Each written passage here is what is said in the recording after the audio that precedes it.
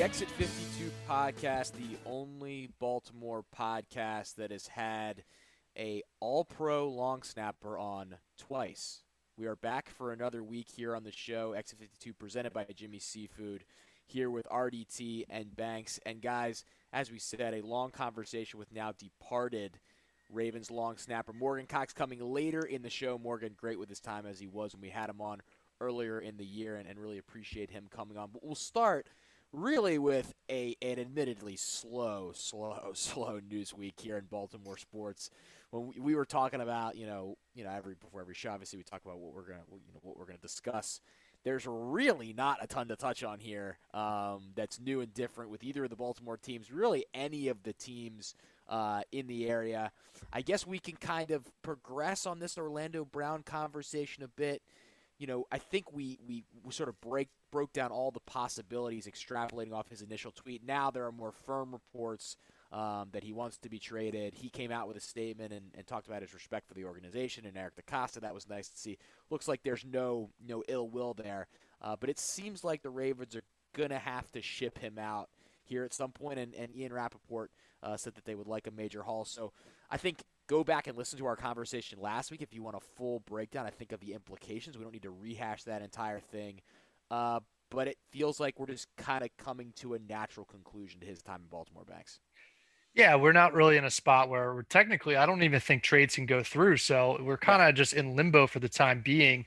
And it feels like, just like you said, slow week. We're trying to figure out what we're going to talk about. It feels like the reporters are doing the same thing because they're kind of putting it out there, acting like there's some breaking news here, as if something's developing, or they're taking credit for it, as if, these people breaking news that Orlando Brown has asked for a trade, when really, 2 Fridays ago, when I'm sitting at happy hour at Jimmy's, he kind of put the signs out there that he's wants to play left tackle, and then he put out the tweets maybe a week later. And so, like, yeah, he wants to get traded, and he's seeked permission, and he's gotten permission to go seek trades. Who wants to dance? I don't know. We'll see. But there's a lot of teams of moving parts. There's, Schefter alluded to a harder cap number that he suspects it might be 180 to 181 million. But people are waiting and trying to figure out what they can do, what they can spend money on, what kind of trades, all those types of things. And so we're just gonna sit here and talk ourselves in circles about the Orlando Brown thing um, for a while until we can really make something happen here. So um, maybe they find a partner here, like much in the way that the Stafford Goff deal came together, which is, I don't think it's official or anything, but it's agreed to in principle. Sure, maybe Eric DeCosta's on the phone, but it sounds a lot like it's in Orlando Brown's court, and the Ravens are just kind of being hands off about it, and they're saying like, hey, like, this is what you want, go figure out where you want to be, and we'll see if there's something amenable for both sides that we can work something out. But otherwise, this story really doesn't move too much. Yeah, and I think it's hard to speculate on what the Ravens do as a replacement until we see what they get back in terms of draft pick compensation or players from wherever they send him. It does feel like, I think when we talked about this last week, we said, hey, maybe he plays out this season and then the Ravens look to deal him. It does feel like with the pass of the week that they're going to have to trade him. It feels like if this gets to training camp, it's going to be a distraction, and that Orlando Brown is pretty adamant about going elsewhere. So it does feel like now the Ravens have to trade him, but they're going to look for a pretty big haul for him. We sort of gave that context last week with the Laramie Tunsil trade and all those different things. But as you said, Banks, it's February 10th as we sit here and record. It's a little tough to go, okay, here's what this looks like. Here are the trade partners, because there's obviously this entire quarterback roulette that's going on right now. There's a lot of dominoes that still need to fall in terms of who would even go after him to protect the guy that they've traded for. Maybe if Carson Wentz gets traded to the Colts, do they then go all in and trade for a tackle? Russell Wilson has just stuck the pressure down on Seattle. Do they look to go out and try to improve the offensive line? So it's a tough one to look through. I mean, when the Rams Lions trade happened, that came out of nowhere. I mean, that came Yeah. out of absolutely nowhere. So Saturday night. Yeah. this could also be one that, as you said, Eric DeCosta's behind the scenes doing his moving and shaking thing and getting a trade partner, but um, could be a short story and get resolved quickly. Could stretch for a while. Yeah. By the way, I don't know if we got this far down the line with the conversation last week, but I just feel that it's in everyone's best interest for him to just play at right tackle this year and get paid next year as the guy who could play left tackle and right tackle, who will play left tackle for that given team. So I think that the free agent landscape in terms of salary cap and the TV deals and all that good stuff will be a better situation for him a year from now.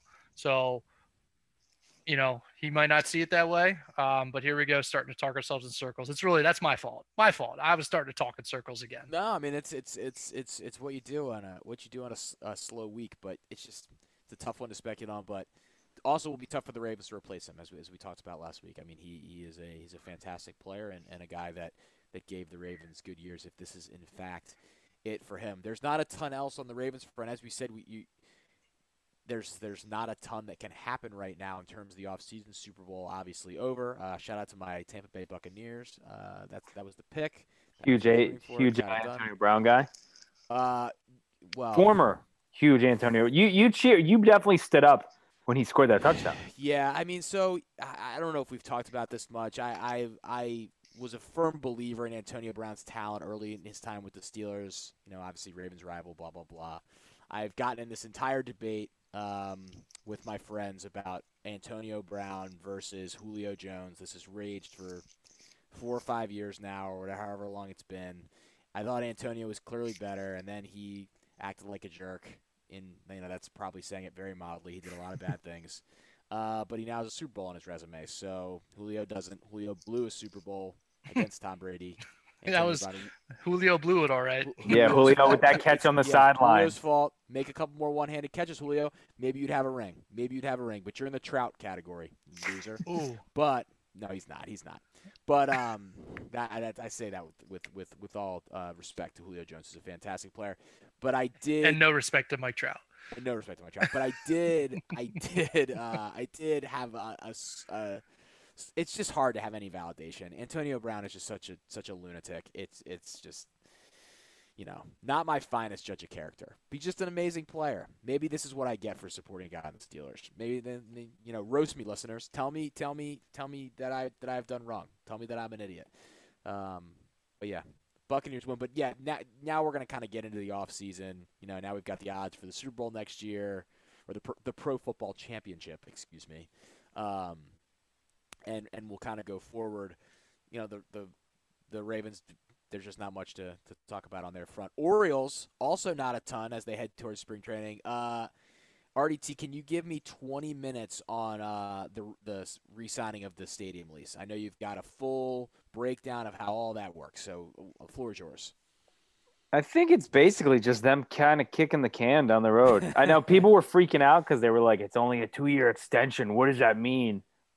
And it's like, well, we're going through a pandemic still. Like, who knows how long this is still going to last? We've been saying that for almost a year, and it's like, yeah, Angelos isn't in the best health. He hasn't been for the last couple of years, so it's like, yeah, it's probably kind of just who was it? Someone on the radio was saying it's almost like they got engaged.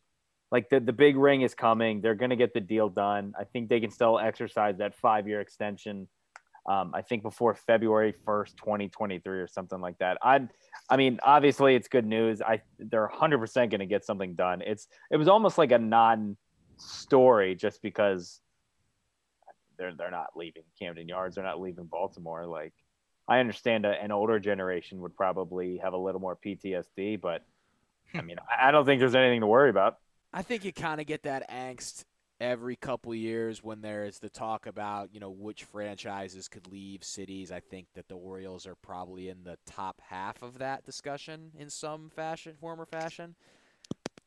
But, when you have teams like the Tampa Bay Rays, it's tough to justify really moving any other team that participates in professional baseball at the highest level. So, yeah, there's a stadium lease. That's what it is. Realistically, I imagine that the Orioles are in kind of some tough financial situations here where they're not in a position to really lock themselves into dollar figures long term because they don't know what their financial picture is. And there's talk about the Angelos family potentially cashing out for a couple different reasons. I mean, Peter's health has been, I don't know, downtrodden. He's been out of the public eye for, it seems like, 5 6 years. And I think there's supposed to be tax benefits to some degree if they were to sell now versus sell, I don't know, a couple of years from now. So it may be a situation where they don't want to lock the franchise into a lease that somebody else will have to answer to down the road. Because if once you get into negotiations about selling a baseball team, the more framework and structure and leases in place there are for that team, it's kind of something that the new owner would be stuck with. So I don't know, maybe it's something that's just 2-year deal to tie them over. Who's to say? I don't know, but that's about as much I think as you can talk about a 2-year stadium lease. The more interesting thing about the Orioles' financial and stadium situation is at some point I think they're going to have to sell the naming rights. There's just too much money on the table for them to not do that. I know that scares people because it really is an awesome name, Oriole Park at Camden Yards. But the Nationals are so poor; they can't compete. What about their Mm-hmm. park? I can't believe they haven't sold the naming rights. It's It's interesting. It's just such a cash cow to have there, and maybe there's something with the Maryland Stadium Authority, but the Ravens are signing $75 million contracts with M&T Bank, so it just feels like money being left on the table. I'm interested to see if that develops in any way. Is it Oriole Park? It could just end up being for lack of Capital One Park, Old Bay at Park. Camden Yards. I'm just going off. We got a stadium named after Capital One down at College Park, so that was the first company that came to. Maybe Xfinity Park. People will love that. The X No. Park. Bring it back. That sounds weird. But yeah, we'll see. We'll see what happens with that. But I think you're right, Banks. I think it's one of those things where you sign a short-term deal and it allows you to have some more flexibility in how you go forward. At some point we're going to get baseball here for spring training. They haven't really announced what they're going to do for spring training still. But Trey Mancini's down there, your guy, RDT. So clearly there's going to be some movement down to Florida. But there doesn't seem to be total details on what that entire thing's going to look like. So we'll kind of keep moving towards there. Yeah, and I had a buddy or a guy on Twitter who DM'd me like last week. It was like, yeah, I just bought tickets down to Sarasota, like just to be down there during spring training. Do you know anything about fans? And I was like, I haven't heard a thing. Like it's kind of risky to buy tickets. It is in Florida where they have been the least stringent about that. So yes, very very true. And I mean, we saw the stuff with Arizona there too a couple weeks ago. But yeah, it's very strange because I even know that I guess they recently just told all the players that they have to quarantine for 5 days before they go down there. Like the Orioles are going to be down there. Pitchers and catchers reporting next week. So they were saying there are some teams who are like, they were like 6 days away from going down to pitchers and catchers. And the players had just found that out. So they're like, all right, well, I have to barricade and quarantine starting at midnight tonight or something like that with like very little warning or timing and stuff like that. But it's strange how, I mean, next week we're going to be talking about it and we still don't really know what the full details are. But it's just so baseball because we still don't really know if there's going to be a DH or not in the NL. It's like games coming up pretty soon, guys. There's a lot of guys waiting on jobs. Nelson Cruz is like, he's still out there waiting to hear if a National League team can sign him or not. Yeah, I mean, what's been interesting about all of the sports that have restarted during the pandemic is schedules have come out so near seasons, which we're just not used to. We're used to kind of having the entire thing laid out for months. As someone that is watching the Big Ten release schedules a week before sports get started, it's pretty fascinating to watch all these teams all these leagues trying to navigate all these different things. So, spring training will start at some point, and we will have people associated playing, covering, talking about the Orioles on the show as we get closer, and we'll break down the start of their season and as we go through. But we had a nice way to put a bow on the Ravens season, and that was from our guy, friend of the show, Morgan Cox, who came on to talk about his final days with the Ravens, reflecting back on the season, which I thought was really interesting, talking about all the things that they went through and all that stuff, where he goes from here, and just reflections on what was a fantastic career in a Baltimore Ravens uniform, and amazing to see all the love he got. So let's jump to our interview with Morgan Cox. Something magic happens.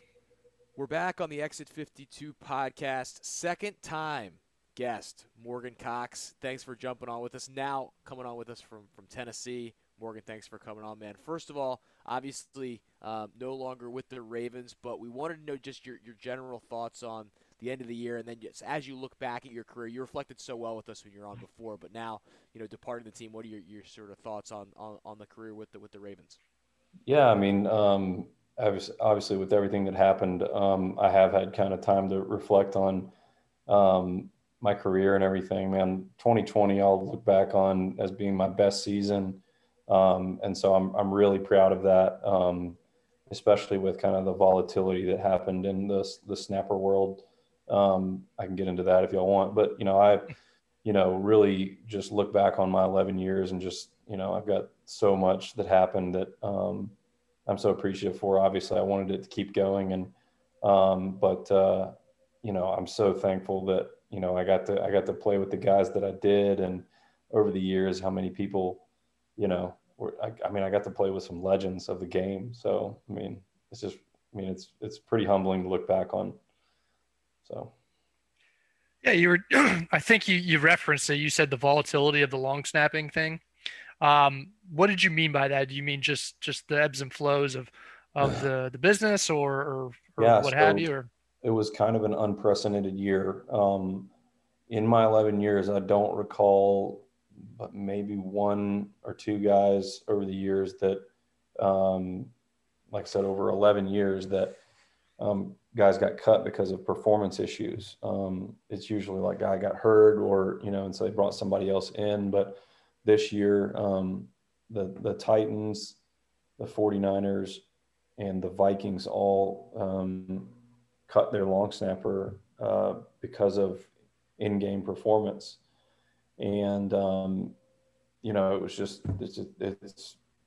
a weird year from that standpoint. And so, whether it be because of COVID or pandemic or just, one of those years, it was kind of like our year, like sometimes their kickers miss, sometimes punters don't punt the ball very far and those, so they get replaced. But for whatever reason, it was kind of the snappers year. And so, man, I was really proud to, play well. Had 2 tackles early in the season, and that got me to a good 1 a year average in Baltimore. And but overall, the things that like a lot of people don't see, that kind of the normal fan doesn't see, is I felt like I blocked well. I was, I'm at a huge disadvantage having my head between my legs and guys moving around pre-snap, and as soon as the ball snaps, I've got to figure out who I'm supposed to block, and I got on everybody pretty well. And so that's sometimes the things that snapping is important, but then also like being an athlete and blocking and tackling well is also important. yeah, so I think you had talked about last time you were on that there was somewhat of a fraternity of long snappers. You guys had group chat in terms of, I don't know, maybe raising long snapper awareness or whatever. You guys were able to get the long snapper position into the All-Pro discussion. Yeah, and I can tell that story. We may have been the first podcast to congratulate you on social media on being the first ever All-Pro long snapper. So congratulations. I know the award was given about a month ago. But are you the GOAT? I don't know. I think that's going to be a tough one to award to anybody. And especially the way our attitudes are. I don't know that anybody would accept that. But no, so the All-Pro came about because if you remember, we got on the Pro Bowl ballot in 2019 And around that same time, I talked to one of the Ravens, or I guess he's like the ESPN writer, Jameson Hensley. And I said, man, do you know, because I mean, I've talked to him a few times going through the locker room and stuff. And I'm like, do you know anything about like all pro and how guys get like, added or, or left out of that? And he was like, yeah, I actually know who does that, that committee, or who kind of heads that committee. And I had just had his name a second ago, and of course I'm going to forget it. And the last thing you want to do is forget somebody in the media's name. But anyway, he added it to like the committee on whether or not they wanted to add, and there was precedent for it, for a position being added, and they added us to the Pro Bowl, and there were 50 voters. I'm sorry, they added us to the All Pro voting. There were 50 voters, and they voted us in. So it was really pretty cool for it to formulate again that quickly and get on there. So, and then to get it, I mean, I was just like kind of blown away. I wasn't expecting to get it. I just wanted to, like I said before, just wanted to push the position forward and raise awareness for it. So there will never be another first All-Pro long snapper. I mean, the history has been made. Thank you for your service. That's right. What was it like to go? You sort of talked about it a little bit, but I think now with the ability to reflect, such a crazy year for you guys, and I think everyone in the NFL going through COVID protocols. So many teams, including you guys, obviously, had pauses and games moved. What was that like to go through as it was happening? Sort of looking around the league as it was happening, and then obviously when it happened to you guys, it must have been most of the talk as you guys went through the year. Yeah, when we started out the year, we were going through the protocols like they had set them out, and just like anything else, we kind of get into routine and not necessarily get lazy about it, but it just kind of becomes routine. It's not as much and so not as like stringent and stuff as when you first start out. But then when we got hit with it, we everybody got it. We got pushed out, and then we took another look at our protocols and how we were running everything. And John's really big on like doing things in person, and so like he wanted to do things in person as much as possible, safely, obviously. But then we decided that it was easier, and we were still being very productive on the virtual. And so it was funny because like after we got hit and we started thinking back about like what we were doing, it was like it wasn't that we were disobeying protocols. It was just that like from the protocols that we had after our outbreak and looking back to the ones before, we were like, wow, it's like just totally different. So by the time we were at the end of the year, I felt like we were in like a different season. It was just, I mean, it just felt like training camp was like forever ago, and like being able to even meet in person, like being in a meeting room was such a foreign idea by the time the season was over. But I thought as a team, we handled it really well, and they organized it well. And,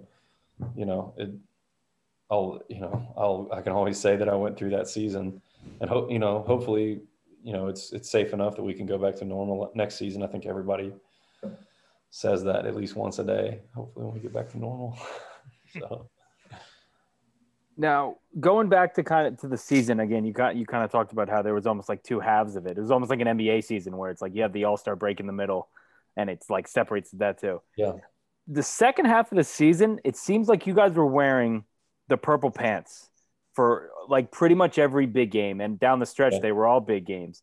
Was that like a mental thing that you guys knew? Like, and I don't know when the uniform combinations are set, but when it was like the Browns game, for instance, is it like got to win, bring out the purple pants? Is there like who makes that decision? And was it because it used to be the All Blacks for like the Monday night games and stuff like that? What went into like that whole thing, and was it like a mental thing for you guys? I would love to know the real answer to that question of like who actually makes that decision. I know from a jersey standpoint, those are set before the season even starts. Like we know that, like I even see it in our equipment room. Like they have it marked out at the beginning of the season.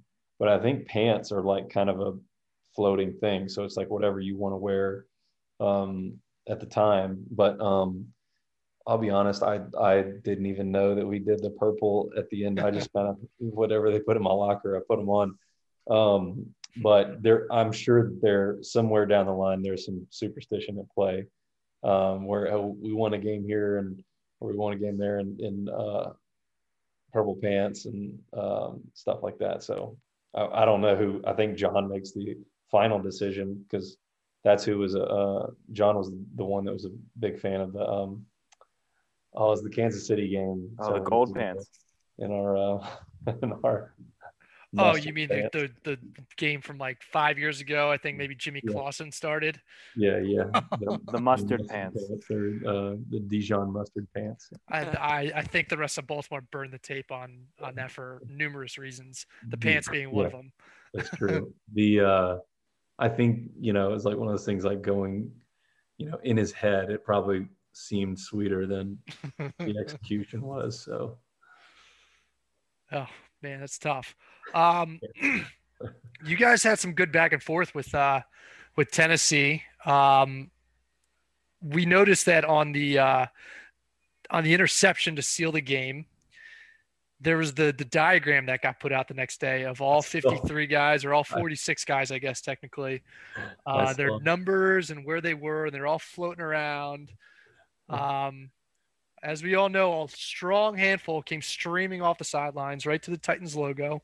And then right over in the left-hand corner, hanging out in one little particular area, we see the Wolfpack hanging out. So what's going on there?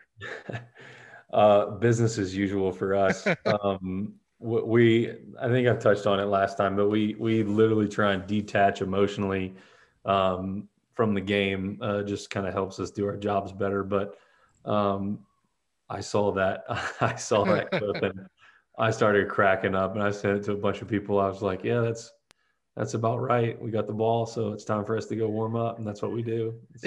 Is the kicking net over there? Is that kind of like the big green cable box in the neighborhood where everybody hangs out? Exactly. We've got our routine. I snap a couple to Sam, and then he punts one in the net, and Tucker hits one, and it's a whole thing. But yeah, people come over and kick it a little bit. You guys like the Jay and Silent Bob outside the gas station. Yeah, pretty exactly. much. Everybody, and I saw the video of it. And it was sweet. I would have never run out onto the field under the logo or anything like that. But I was cracking up because I can just picture what we did. I mean, especially it being cold, like we just took our jackets off and placed them, real nice and neat on the bench, and then walked over and got ready to do our jobs. So I've got a weird thing about logos too. Like I don't step on logos before the game. It's like a little stitious kind of thing. Where did that start? I started in college.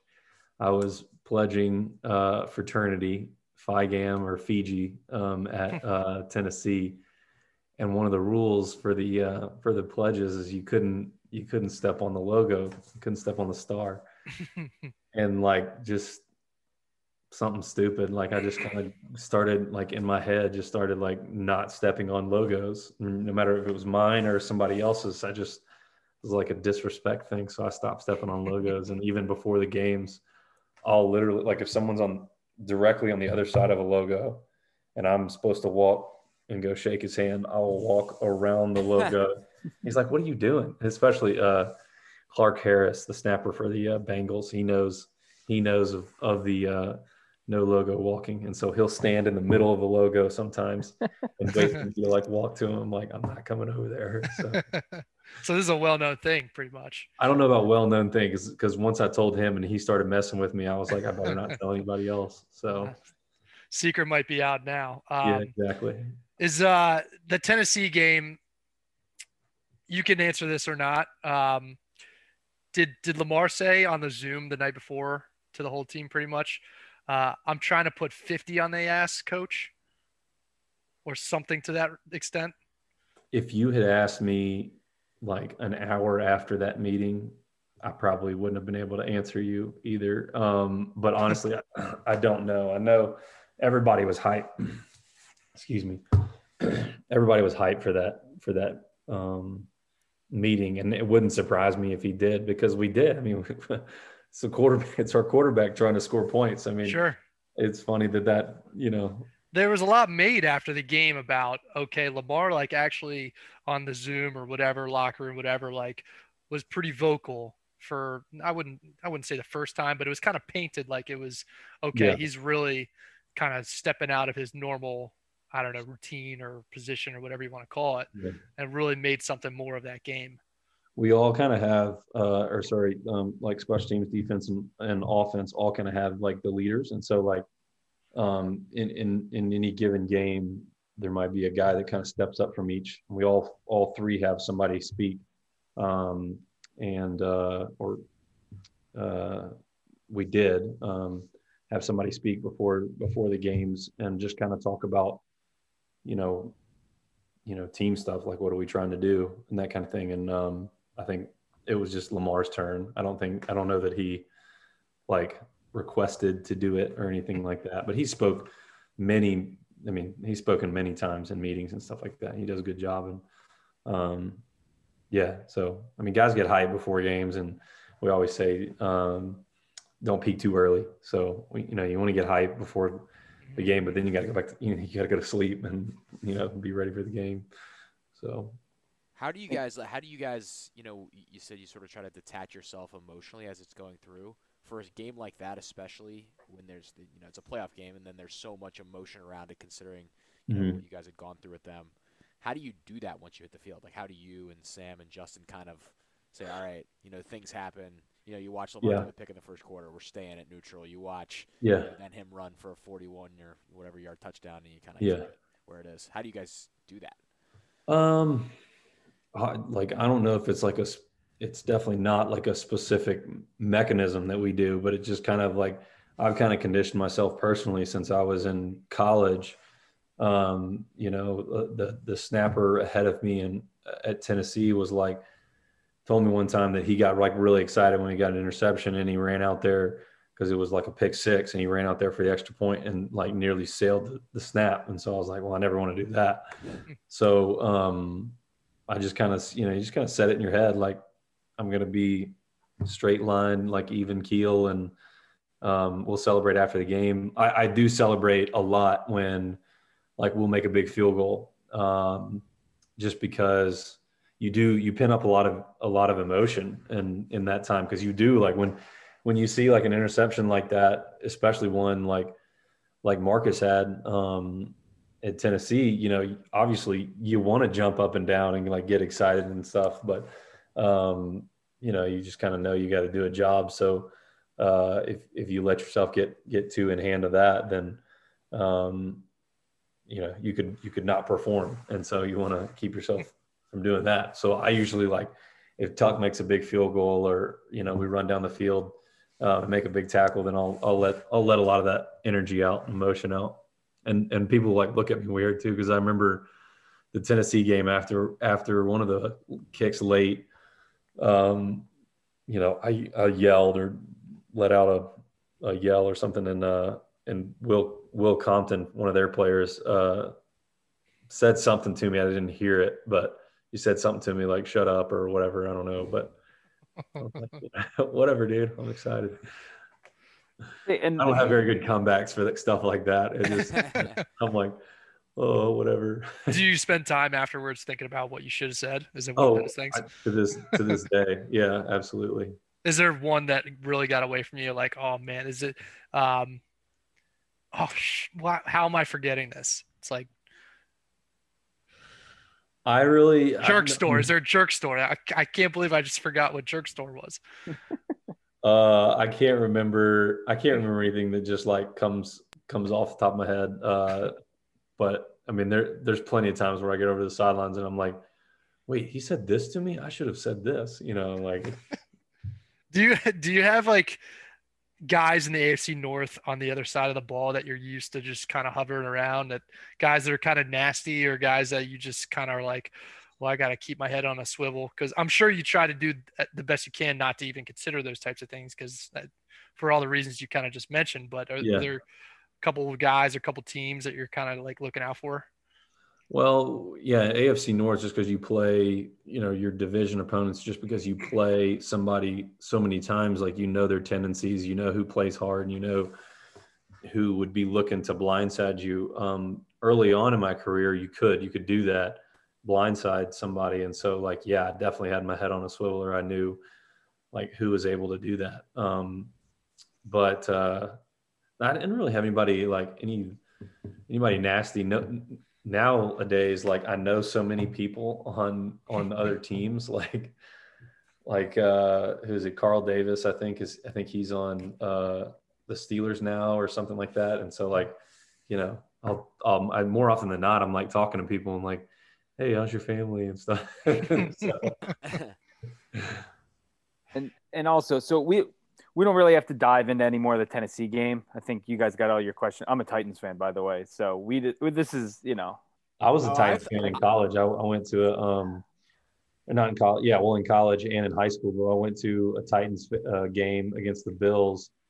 It would have been '04, and it was like 30 degrees outside, and I had 6 buddies, and we painted Titans across our chest. So that would have been some good ammo for me to find before the playoff game. Yeah. On purpose, I made sure that all my buddies threatened to send that out to people. But that's the thing from Austin Powers, where they got Titans all spelled out and the A and the N walk away. Yeah, and that happened at some point during the game. I'm sure it did. They had to go to the bathroom. So it was funny. And so we saw, at least I saw on Instagram when Mark Ingram, after the season, had just an insane amount of jerseys all spread out with those messages from players. Did you get any of the goodie bags like that? Did you reach out to any teammates and get it? Are you a jersey guy? Are you a jersey collector guy? Or I'm not a big like jersey collector guy. I've got a few from buddies that are snappers or guys that I played with at Tennessee. But I really don't. I'm not a big like jersey collector, and I'll get some at the Pro Bowls when I've gotten those. I've gotten helmets from guys, but I haven't really collected jerseys as much. So, what was it like to get all of the speaking of sort of that, him getting that as he leaves, you got so much respect and love from the fan base on those couple days after it was announced you weren't coming back. What was it like to sort of experience that in a position where, as we talked about the first time you were on, it's only when you mess up does the name come up normally. That's right.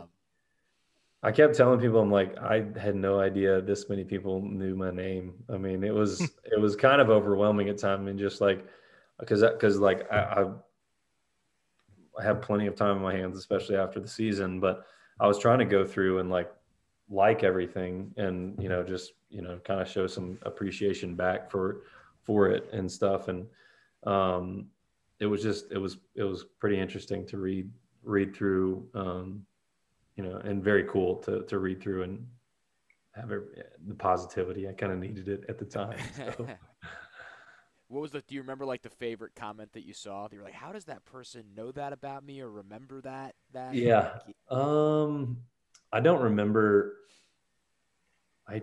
any. There was somebody posted a meme or something like that underneath when it said they had released me or something, and I don't remember now, but I sent it to like Justin and Sam and laughed about it. But man, I wish I could remember what it was. But yeah, I mean, it was stuff like that. I was reading through the memes and people's reaction to it, and made me feel good. Made me feel good if people were upset. I'm not gonna lie. I was get a chance to read. There was a Barstool blogger. I don't know if you know him. He wrote an entire story soliloquy about you. Not allowed to be posted on the site, but he's still we thank him for his service. He still posted it on his Twitter. I did read it. I wrote the blog and I got a text from somebody. I won't name names, but it rhymes with 8.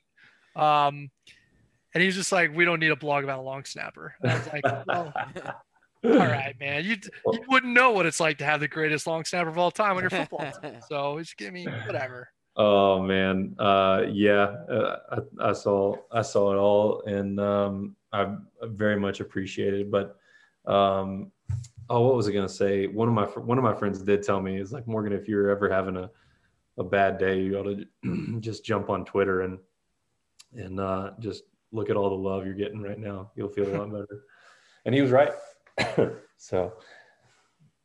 I mean, there's not many. I can't think of another long snapper that's gotten a thank you video from the team. Like that was the most impressive thing, I and think. the thank Like, you graphic. And the thank you graphic. they went Yeah, all out. I don't thought that was know. awesome. Yeah, I did not expect any of that, but obviously very appreciative of all the messages and the blogs that were not posted. So What does this now look like for you from a free agency perspective? You've been with the Ravens for so long. You go into this process now. You know, we hear about the top flight wide receivers and quarterbacks. Yeah. For a long snapper, how does this work? Are you sending out snapping, or are people still like, what is the situation? Well, I've made my agent's job pretty easy for the last 11 years. So he's going to have to go to bat for me now. He's got to earn the commission check a little bit more. Yeah. So right now, exactly what you just said. I mean, if he called a team right now, a GM or something like that, the GM would probably be like, I know you're not calling me about a long snapper in February. So they're worried about quarterbacks, wide receivers, and the big pieces, and that's okay. I know my place. Oh, come on now. Don't sell yourself short. The long snapper carousel. It's one of the Tennessee needs one, I think. Yeah. It was like its own menu item on Madden every year. Everybody knows a long snapper carousel. Yeah. So, well, I mean, I don't think I can sign officially anyway until March. I think March 17th or something like that. But I mean, I'd be lying if I didn't put out some text to other specialists and let them know hey, I'm going to be on the street, and see if they texted their GMs or whatever. So we'll see. Do you need to put together any trick shot videos, anything like that? Because I mean, maybe we could hit the internet streets and get something rolling here. That's a good idea. Maybe I'll need to validate myself that way. Put out some videos, and I'll if I can think of something, or if y'all think of something, I think we put a bottle on Banks's head, and you can just snap the ball and try and hit it off. Do you have an idea what velo that you snap at? Are you doing rotations per minute or anything like that? Are there next gen long snapping stats? There actually there are, because they're only because there are quarterback next gen ball stats. Sure. And so I don't know exactly what mine are, but I think we did the math of if I threw the ball or if I snapped the ball to the punter, we knew the distance and we knew how quickly it gets there, because normally it's measured 0.7 seconds or 0.75 seconds is the way it's measured. And so we I remember it was this huge discussion for a while of how to calculate that. And then Flacco heard us talking about it, and he was like, well, all you do is this. And he did it, and it came out to the proper mile per hour and stuff. But we talking about it for 20 minutes, and then he comes in and just no, you just do this. Wait, was he talking about how to calculate it? Was he doing a math problem on the chalkboard in Little Big League? No, he did it in his head, right there. He's no, you just divide this number and this number, whatever. And I don't even remember how he did it. I couldn't do it right now, but he did it. And I was I kind of pride myself. I feel like I'm decent at math, and he just comes in and feet per second or something like that. So we calculated to 35 miles per hour from starting point to the 14 yards it takes, or 13 yards or something like that. It's somewhere between 35 and 40 miles per hour traveling back there. And that would be obviously an average speed. But then this past year we had the little chip balls, because they measure it with Lamar and stuff. But I snapped a few of those, and it can measure like your spiral efficiency. So like when you throw the ball, if the ball wobbles at all, then it'll tell you like, certain percentage. But I don't remember. I'd have to ask our data guy what my exact mile per hour was, but yeah.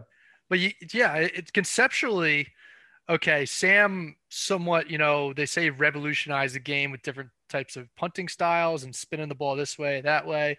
What kind of innovation can we get going for the long snapping game? Like, are we going for speed? Like, if we obviously conceptually, the quicker you get the ball into your holder and probably more importantly your punter's hands, Yeah, the better. And yeah. so are we going for speed here? Like, what's if 90 That's miles an hour was the fastball going in the 80s for Major League Baseball pitchers? Like, how do we push that to 100? Like, how do we get this to the next level? That's a good question. I think that there's a threshold. This is my theory. There's a threshold on how fast you can throw it. You can throw it too fast, simply because not every punter is, the best athlete in the world like Sam Cooke is. Nice save. So not every punter is as good as he is. So you would have to be able to like account for that. Like if a guy doesn't have as good a hands, you need to be able to throw it to where he can catch it. It's like you say catchable ball. Like Flacco threw one of the most catchable balls. I mean, it was a beautiful ball that Aaron Rodgers throws a great ball. Lamar throws a good ball. So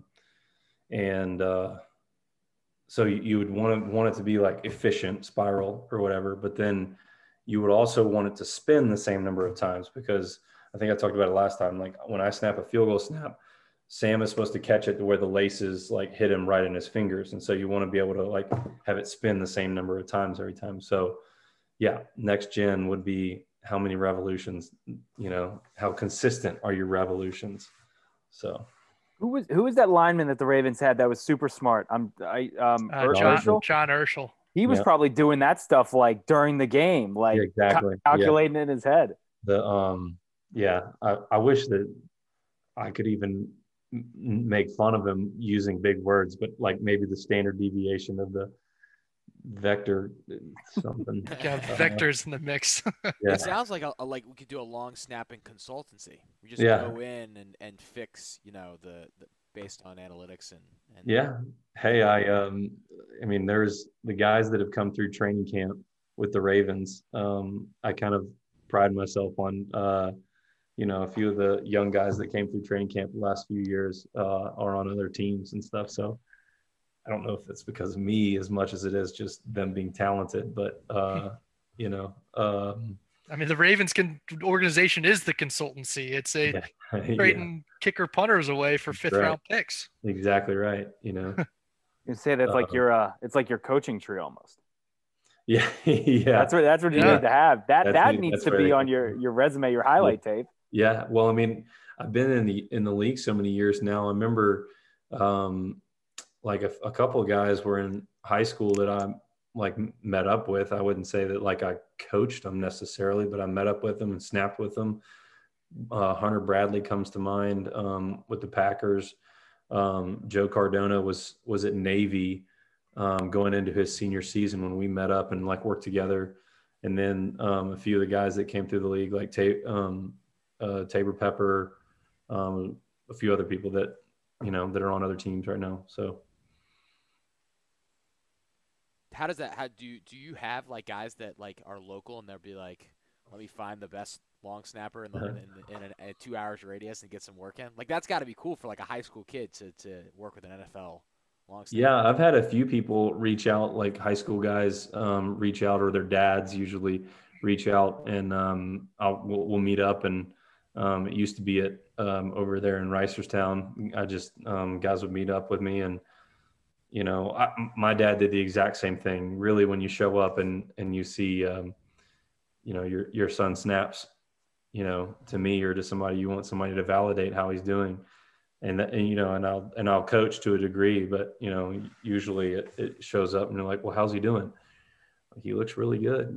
He just needs to keep working at it. And so that's my line every time someone asks, like, what's the secret? And we're like, well, I wish I could give you the secret, but I've been doing it for 25 years. So I'm kind of curious, you get to an off season and you've had a really good season, and in terms of training or staying sharp or not, like what's kind of a typical off season? Do you take some time off and then it's like getting back on a horse, or like, yeah, like what is the kind of the I feel change up for my it? routine, or I have changed up my routine pretty much every year.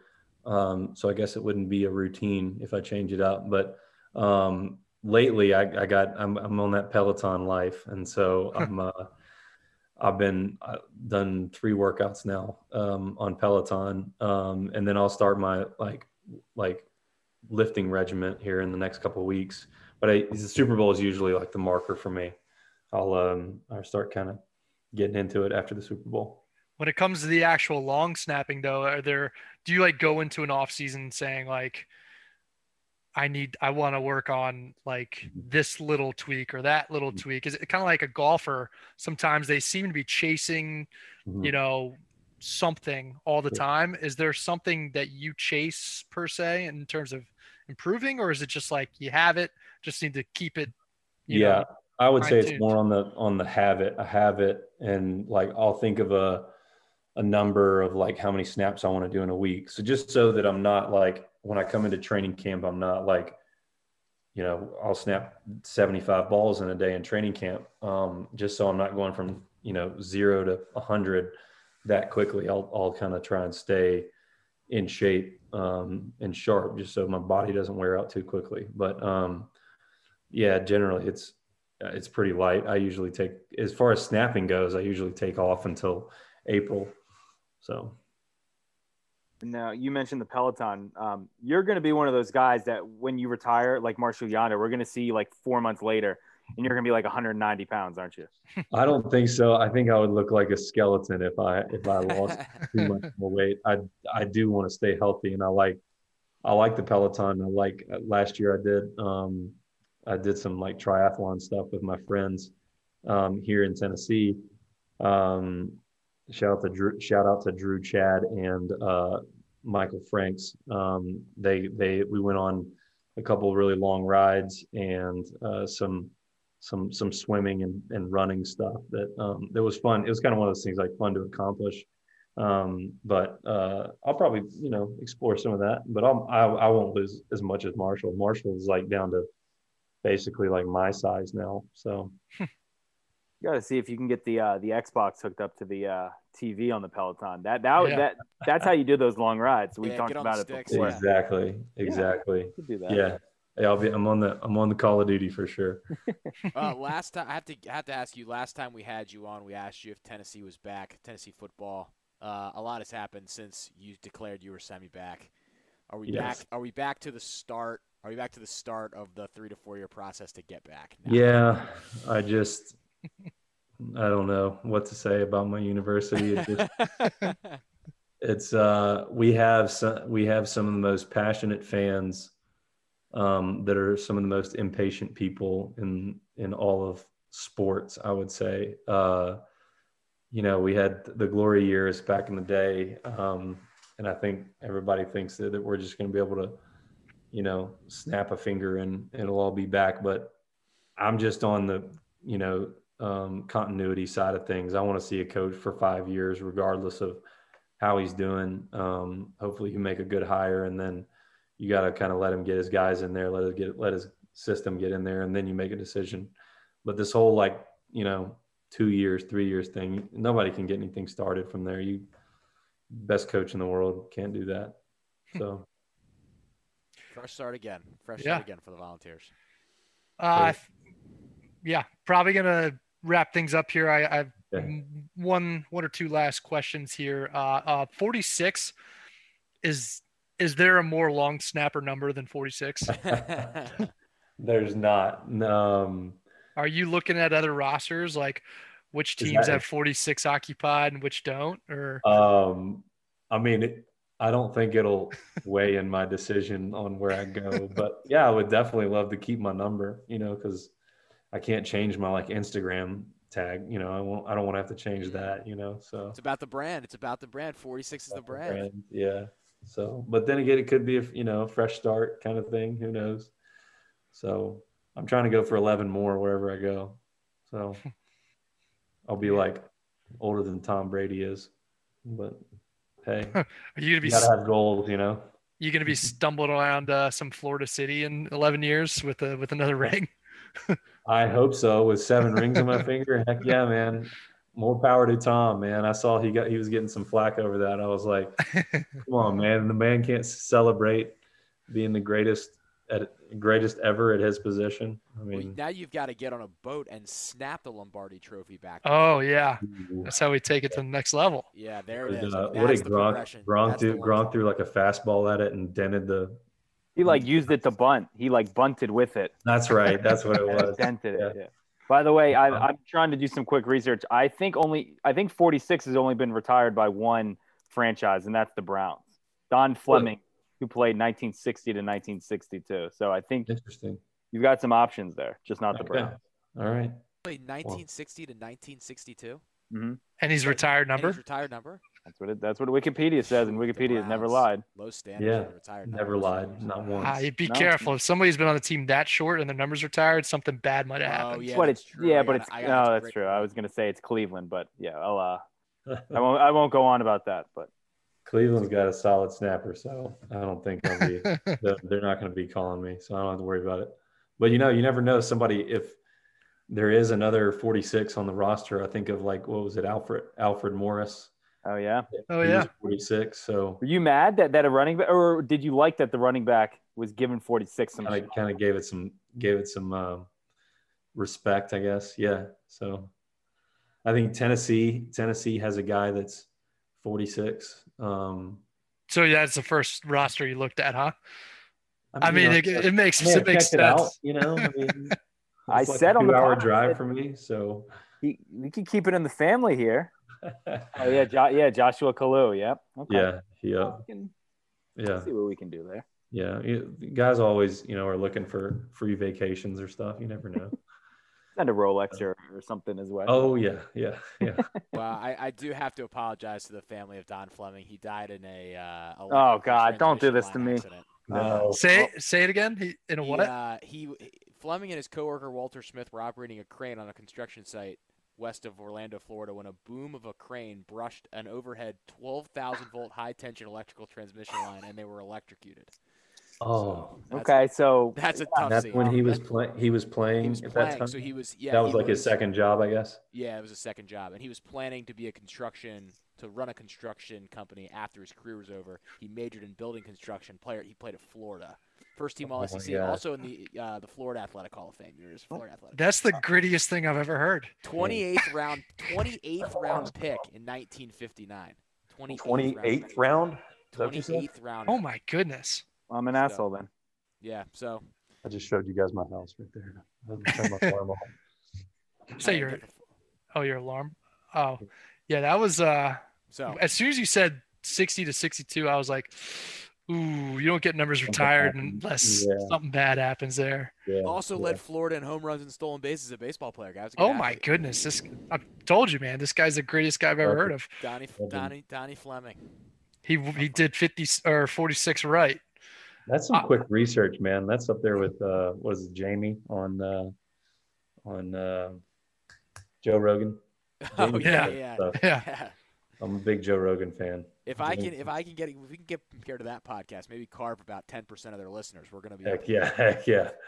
10%. That's a serious we'll number. take that. His listeners are gigantic. I'm researching 46s, and there's hardly anything out there. You might be. You say Todd Christensen? Is that what you said, Eric, or is it somebody else? What was the name? What's that?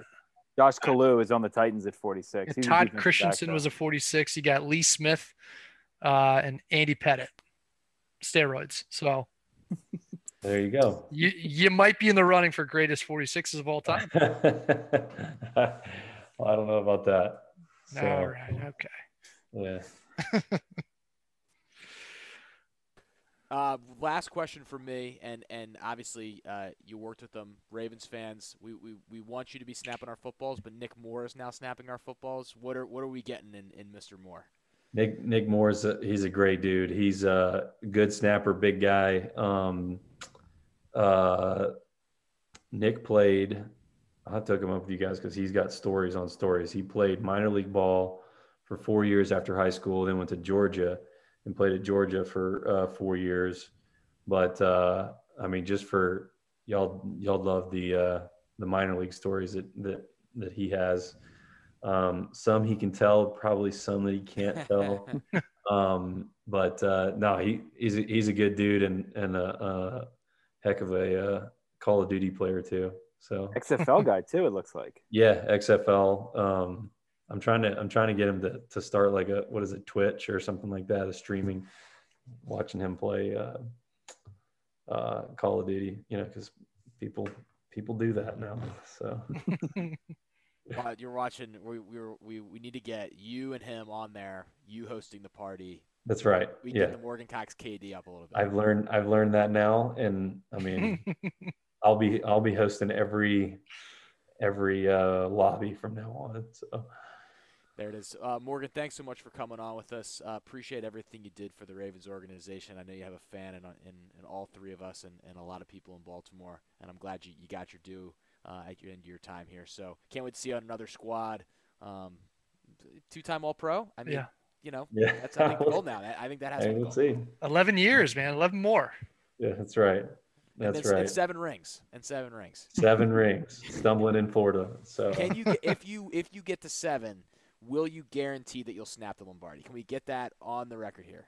if I get to 7, yes, I'll absolutely snap There the it is. Lombardi There it for is. sure. Now that this is on the record, Yeah. if you were to get that 7th, they're not letting you within a mile of that trophy. That's going to be like the lead story going up to that game. So, Thanks, Morgan. thanks guys for having me on. Yeah. Appreciate it. Thanks. Back to you in the studio. Back on the Exit 52 podcast presented by Jimmy Seafood. Thanks so much to Morgan Cox for jumping on with us.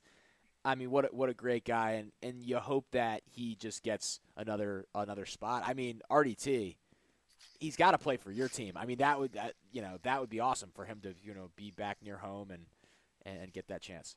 I think I said it when it was announced that they were releasing him. Like, let's keep it all on the podcast. Like, there's no reason he can't be on this show next year, making just wearing another color and behind. Well, I guess for you guys, behind enemy lines. Again, we can try and grease the wheels with Josh Kalu, get him to give up 46. 46 isn't really a DB number, anyways.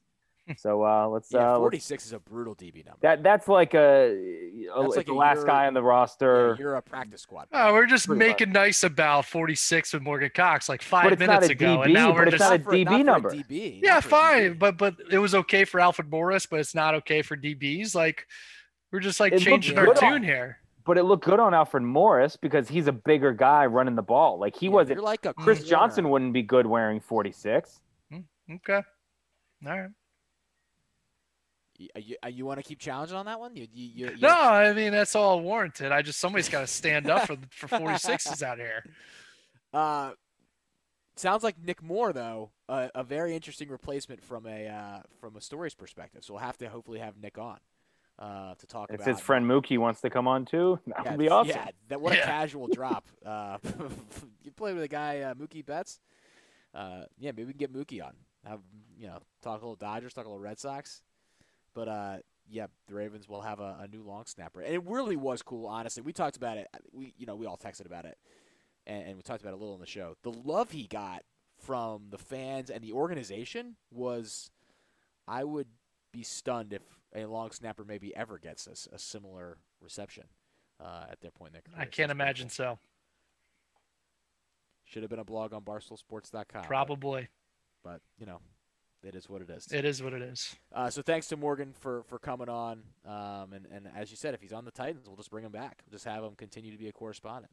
And if anyone has any Call of Duty Warzone tips for him, Yeah. make sure to tweet those at him, tag us in that, and we'll get those tips over to him. Yeah, we talked a little Call of Duty on the show, but there's a lot of Call of Duty talk before We hit the record button with Morgan. Sounds like he's trying to get his bearings back. It sticks. So it sounds like Nick Moore is really, really good. So we can talk about that with him when he comes on. Guys, we have another starting 5 draft to do here. Banks, you came up with this idea. Explain the draft to the people. We're doing the Hall of Very Good. I guess I'll be just straightforward because he's not eligible for this particular draft. But the criteria is players that are eligible for the Hall of Fame. You have to pick one NBA, one NHL, one MLB, and then add 2 wild cards. Like I said, the player has to be eligible, and then the other caveat is it can't just be guy who's not in because of steroids or off-field issues. Yes. Like your Barry Bondses, your Sammy Sosas that are obviously Hall of Famers. We're not just going to do a whole draft of that. We want to like really honor these guys that just don't get their proper due or just like deserve some recognition, but they're not quite Hall of Fame guys, and make a sweet starting 5 of them. So, yeah. And this was inspired by Dustin Pedroia retiring. That's when the idea popped into my head. Just a big time Hall of Very Good guy. Yeah, very solid choice here. Okay, so I had the first pick last week. Marty had the first pick in the Super Bowl draft, and RDT had the first pick in the Cities draft. So, Banks, it feels like you have to have the first pick in this draft. I would say, RDT, you have the second pick. I have the third pick in the draft this week. So, Banks, whenever you're ready, you are on the clock. With the first overall pick of the Hall of Very Good draft, I am going to take Jamal Lewis, Baltimore Raven. Surprised that his numbers weren't really like when I went to his page, probably a couple of years ago when I was like, yeah, this guy never really got a Hall of Fame discussion. I thought his numbers would be a lot more substantial. He only played until age 30 because he was just a battering ram for his 9 seasons in the league, 8 really. If you take out he misses his entire sophomore year, which is really the prime of your career. But 2,000-yard guy in 2003, rushed for 7,801 yards as a Raven. Yeah, I mean, there's 7 guys who are in that 2,000-yard club. And when you go back and you watch the videos of him, like you forget how freaking quick that guy was for being an absolute load. I mean, him beating guys to the end zone is crazy. The Cleveland highlights when he breaks the single game rushing record. I mean, he kind of does it in every way. Like he beats guys with quickness. He beats guys and gets extra yards with his physicality, and then he burns DBs. He burns safeties and corners. He's shifty, and it looks funny because you're used to shiftier guys nowadays having smaller pads, and his pads are so big, and he's just so big as it is that it all looks disjointed, but it's all in like a very, I don't know, artistic sounds a little cheesy, but like it's very fluid the way he would kind of make hard cuts and then make guys miss and just get them off balance and just bowl them over and then beat you in a foot race to the end zone. Guy's a beast. That's a great and a local pick to start. Just to clarify, there has to be at least one pick from MLB, MLB, NBA, NFL, and then 2 wild cards. RDT. So I guess I could go 2 ways with this. I'm sticking with NFL running back. I'm going, and I don't even know if he'll fall into this. Bo Jackson. Is this a? Or do you? Yeah, I'm thinking like a guy who again could have been in the Hall of Fame, obviously due to his injury and the wear and tear on that body. That's the reason why he's not. If you guys want to decline it, I have another one. It's a really interesting case because you could make the argument that from a skill perspective he was transcendent, but the production doesn't get him to the Hall of Fame. But he's great. Like, he's better than very good. Mm-hmm. Yeah. but it's hard for me to take it away from you. I don't know if I would have defined it. I don't think I think it plays. I think it works. Okay. Okay. I think if it plays, it plays. Yeah, like It's he doesn't. definitely an interesting case though of someone that has a 30 for 30 made about them because of their transcendent physical skills, but because of health and because of trying to play two sports and all those different things, didn't have a Hall of Fame career in either of the two sports that he excelled at. There's more than one route to the Hall of Very Good. Yeah. So I think there's, to some degree, I think a lot of the potential names on this list are going to be guys who just weren't able to have the longevity to reach I mean, Jamal Lewis is kind of an example of that, where I think just the concussions and just what he went through, kind of wore him down. He spent his last 3 years in Cleveland. So I think it's almost in the spirit of the draft to take a guy like Bo Jackson. It's a pretty good pick. Take him at number 2. Thank you very much. I've gone back and forth a lot on this. And oh man, there's some really, really, really good basketball ones. I don't know how much but I think I'm gonna start with football, and I'm gonna go with Torrey Holt. I'm gonna pick Torrey Holt, who was on some of the best offenses in football history and is a guy that is a very fringy Hall of Famer and gets talked about a lot as a guy that people are upset isn't in the Hall of Fame, but was awesome, but was not transcendently awesome. Was sort of hidden behind Isaac Bruce. I always loved watching those Rams teams. So I'm going to go Torrey Holt.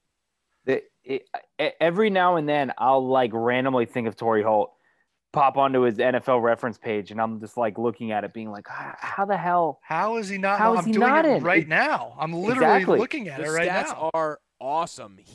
There's just something missing to I don't know what's missing to the resume, too. Super Bowl champion, 7-time Pro Bowler. Only made one All-Pro team? He's a guy who's almost like Reggie Wayne to me, where it's like Reggie Wayne is in the Hall. No, he is very much a candidate for this draft. draft. But it's like I just always remember like Torrey Holt, and I always do like they're Hall of Famer by were they the best at their position for an extended period of time, 3 or 4 years, and it's like yes, he has Torrey Holt was 1,000-yard seasons, and the other 3 seasons he was over 700 yards. And he had that jacked up finger. That was the best picture. Different era too. That picture.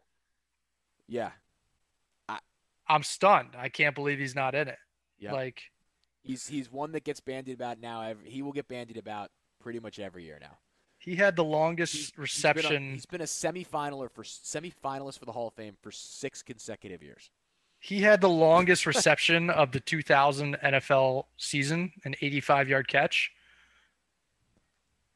Shannon Sharp, 96 in the playoffs. Yeah. So I'm going to go with Torrey Holt to start, who really could end up being in the Hall of Fame, but he's not now, so he gets into this.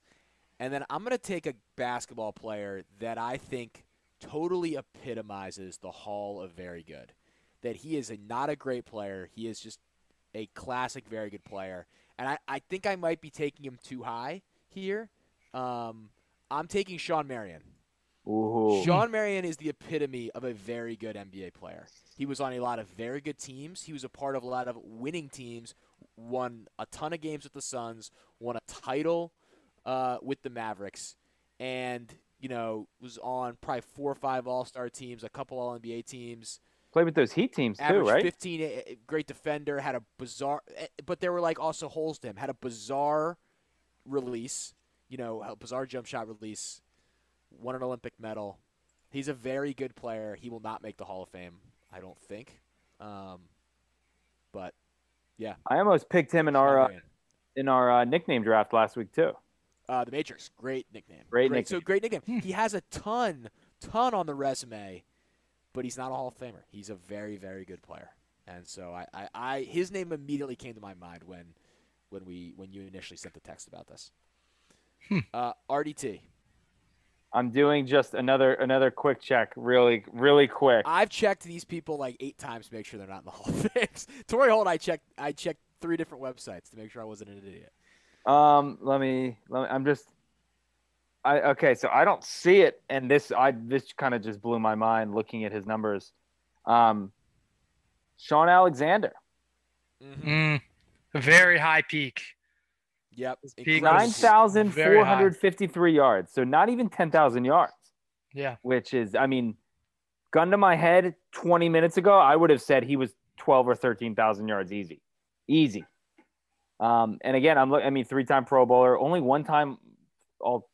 first team All Pro. The 2000s Hall of Fame, all 2000s team. That's I what I was saw confused Torrey about. Holt was in that too. It was like, oh, I didn't even know that's a thing.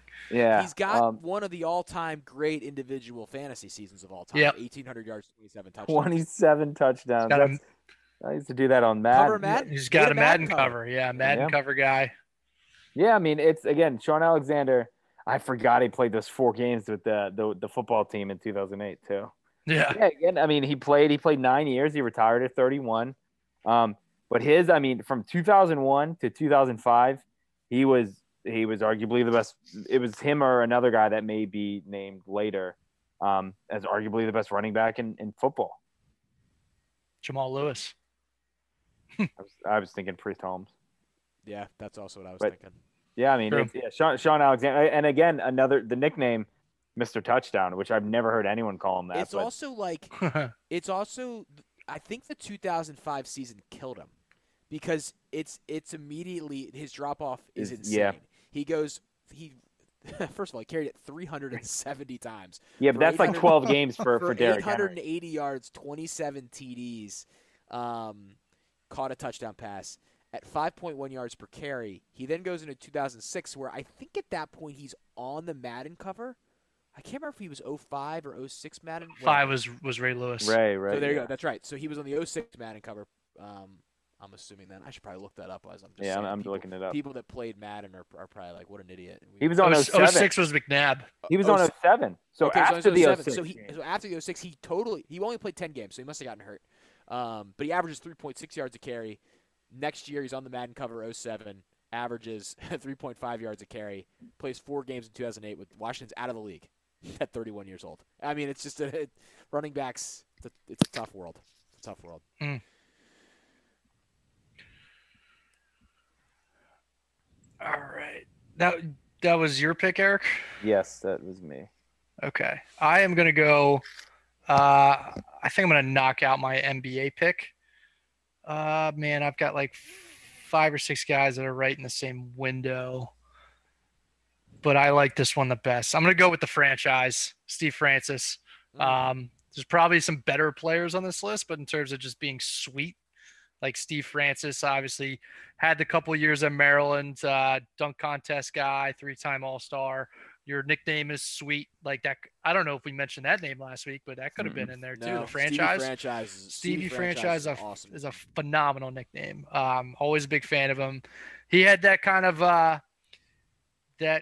lovable, like a little bit undersized but could jump through the ceiling type thing going for him. So I'm taking Stevie franchise. Oh, it's Snake here too, so I'm still on the board. You're double picking. Jeez. I guess I'll knock out my baseball one here while I'm here, and I'm going to go with Kenny Lofton.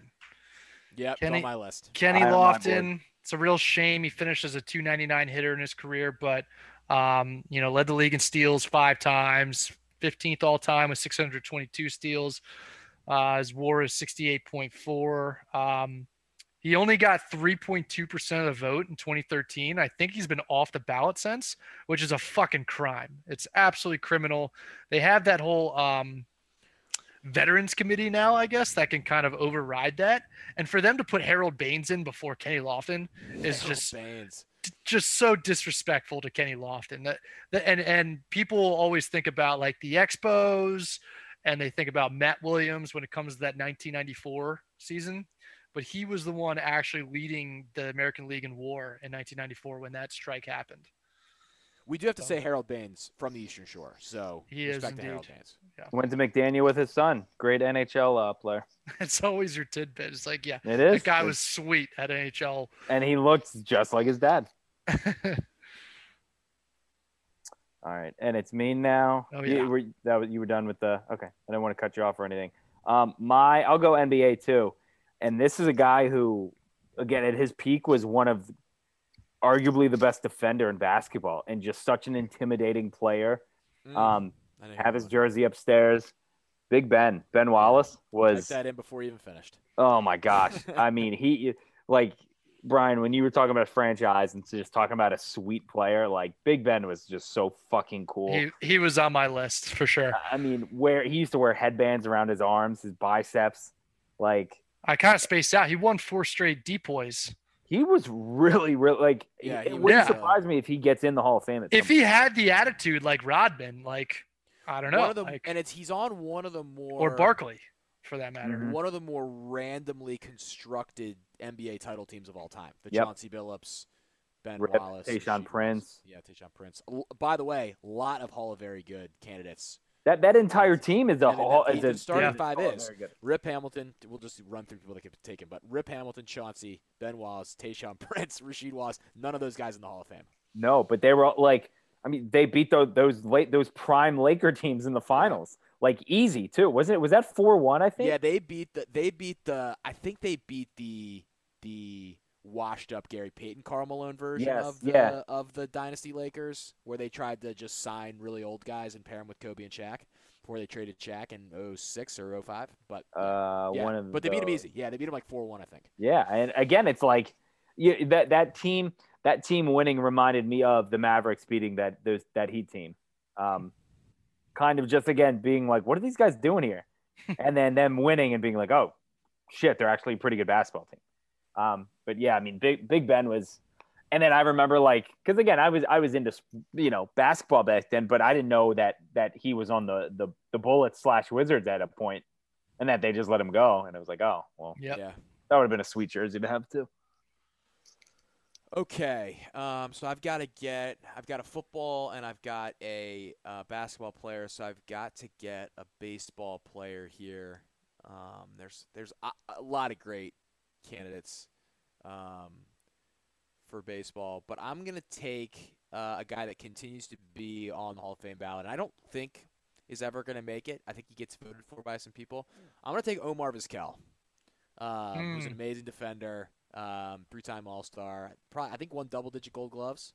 But like one of those guys that you remember for his defense and played fine, was a fine offensive player, and will not make the Hall of Fame. But is a guy I think every baseball fan that watched that era of baseball will remember as a notable guy on those really good Indians teams. So Not a great last couple months for him. I was gonna say, didn't But, he come out as problematic recently? yeah, he's problematic. But I mean, I could take back the pick if we're I judging think- on character issues. But I mean, Yes. no, it's right. You I'm nailed trying it. to remember what it was about. What, the domestic violence stuff? yeah, Is that what it was? it's Yeah, it domestic was violence. some- Dude, Yeah, domestic Yeah, violence. there was a good athletic. Well, I don't know if it's a good, but there was a piece in the you athletic. are line. just you and Antonio Brown and just Okay, Omar no, Vizquel. Nope. I see what you're trying to do there. That's not where That's we're an going. interesting juxtaposition there, Taylor. We are judging these people on their play on the Alright. field. You said, no talk about character for this Hall of Fame. You're finding a gray spot there, but that's fine.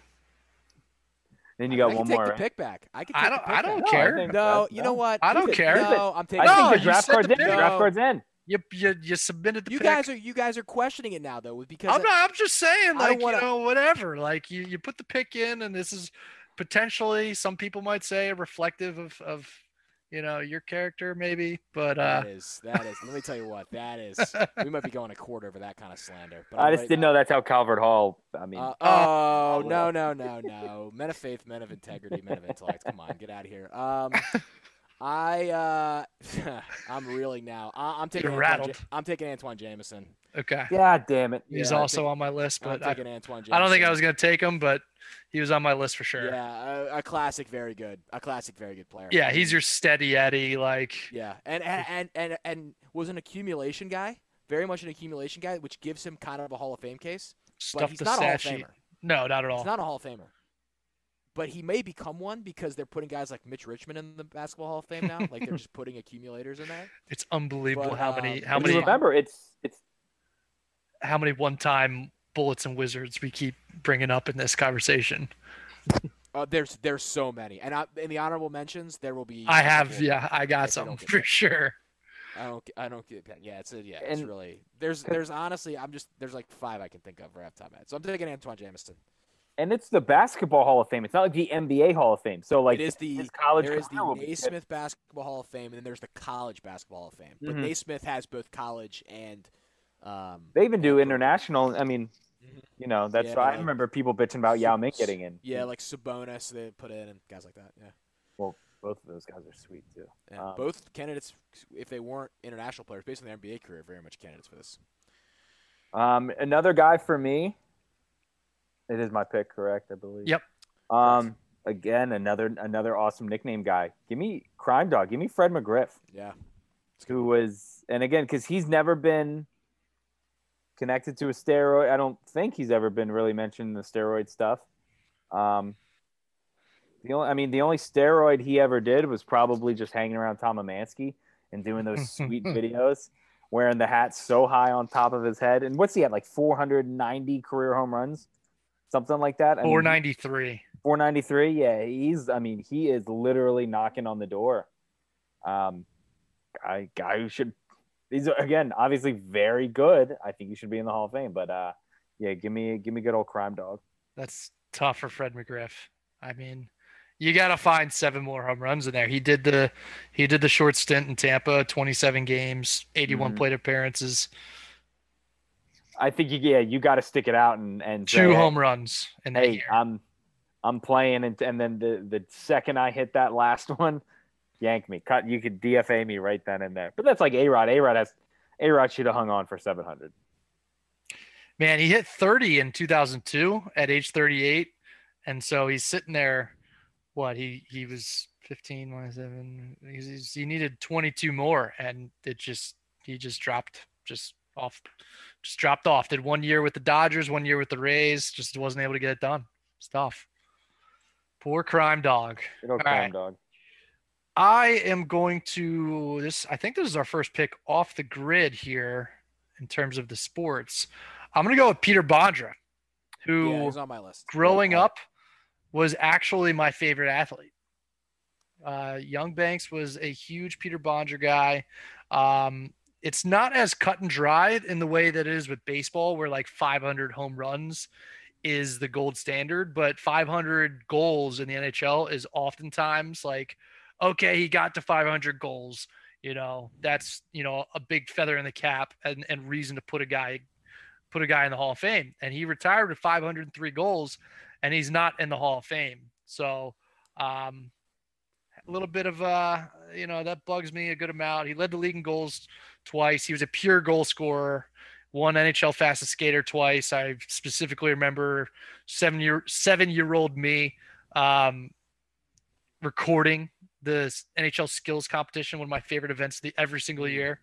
I want to say it was the one in San Jose. He won. Your boy just loved Peter Bondra. Bonsai. I think I said him an honorable mention last week. If I didn't, that was a huge error on my part. Bonsai is an awesome nickname for a guy whose last name is Bondra. And then it's still me again. Dude, the snake thing is really jacking me up. I was about to just sit back in my seat and relax there. Jeez. My last pick. My last pick here. I'm going to go with a very me pick here. And this is, I think he's had a little bit of some checkered incidents in the past, but I'm going to take Mark Grace because Mark Grace is the best factoid that I love telling people at the bar. Who led the 1990s? How many times have I heard this fact? Who led the 1990s? What's that? You asked someone on the podcast that. Who was it? It was early on. It was early on. I forget who it was. Who led the 1990s? I think I've heard it at Jeremy. Jeremy. It was Jeremy. Who led the 1990s in hits? I think I've heard it at every bar in Federal Hill. It's Mark Grace. Mark Grace. When we're talking about the slow and steady, like the Antoine Jameson types, who are just like real dependable, and they'll be like your 3-hitter hitting in front of Sammy Sosa, or they'll be the kind of the second fiddle type guy. Mark Grace is that guy. He's just slapping singles.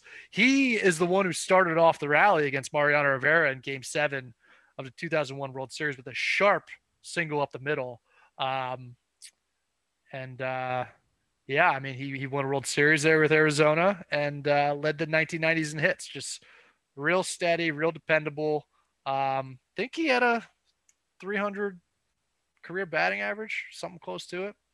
303 career hitter. So Mark Grace. Shout out to Mark Grace. Yeah. All right, my last pick is going to be my homer pick. My covered NBA, covered NHL, or covered. We don't need to cover NHL, right? That's a miscellaneous one. Correct. All right. Yep. So again, it covered MLB, NBA, NFL. I'm adding on to the NFL one here. Steve McNair. That was Again, to be expected. yeah, not a Hall of Famer, but a very good player. Co-MVPs with Peyton. Just an absolute warrior. Again, a fantastic nickname. This could have been my all nickname team too. But yeah, I think there was an extended period of time where he was one of the best quarterbacks in the league. He's going up against the Rich Gannons. I mean, won an MVP.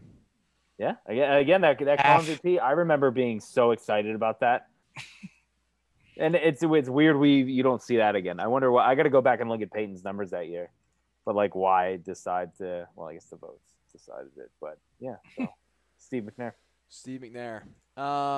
There's a lot of people potentially to pick here, and I don't know. I think I'm kind of going off a little bit of where I was in terms of judging this to more of a guy that had an amazing star peak. And couldn't keep it up, and I'll just keep picking problematic guys. I'm going to take Michael Vick, who was had his first eligibility for the Hall of Fame, was not a finalist. I don't think he'll ever get in, but there was no one more electric than Michael Vick, and unfortunately just couldn't put the years together from a production standpoint, and then kind of dug his own grave a little bit in terms of what he was doing off the field. So. Dug his own grave, huh? Tough turn of phrase. Man. Tough turn of phrase. But, not my night. But Mike Vick, Madden cover, best Madden player of all time, arguably. Did he finish with the Steelers or Jets? I believe Rob. the Jets. Oh, yeah. I'll look it up. I'll look it up as I talk here, as we try to separate myself from the things that I say. Steelers in 2015. So this was the first. God, it's so relatively recent. Yeah, it is. And I had to look up to see if he was even eligible this year. 4-time Pro Bowler. Was the number 1 pick in a fantasy draft in people's fantasy drafts in 2011 after his insane year in 2010. So. Mike Vick. He ends the draft. So, in summation, Banks has Jamal Lewis, Steve Francis, Kenny Lofton, Peter Bondra, and Mark Grace. RDT has Bo Jackson, Sean Alexander, Ben Wallace, Fred McGriff, and Steve McNair. And Problematic Taylor has Torrey Holt, Sean Marion, Omar Vizquel, Antoine Jameson, and Michael Vick. And Aaron Hernandez. And Aaron Hernandez. I was going to say OJ, but he's already. He's in the Hall of Fame. We were going to pick him, but he's already in. Yeah, he's in the Hall of Fame. Aaron Hernandez. Oh boy, is a candidate. Sounds pretty tantalizing, doesn't he, Taylor? Yeah. He's a candidate for this list. You want to take back a pick and? No. Oh, so you're gonna stick with Omar Vizquel then? Wow. Okay. Yeah. I'm stick with Omar Vizquel. I'm sticking with Michael Vick. And if Antonio Brown doesn't make the Hall of Fame, stick him on my team too. I like my guys. Okay. Yep. Honorable mentions.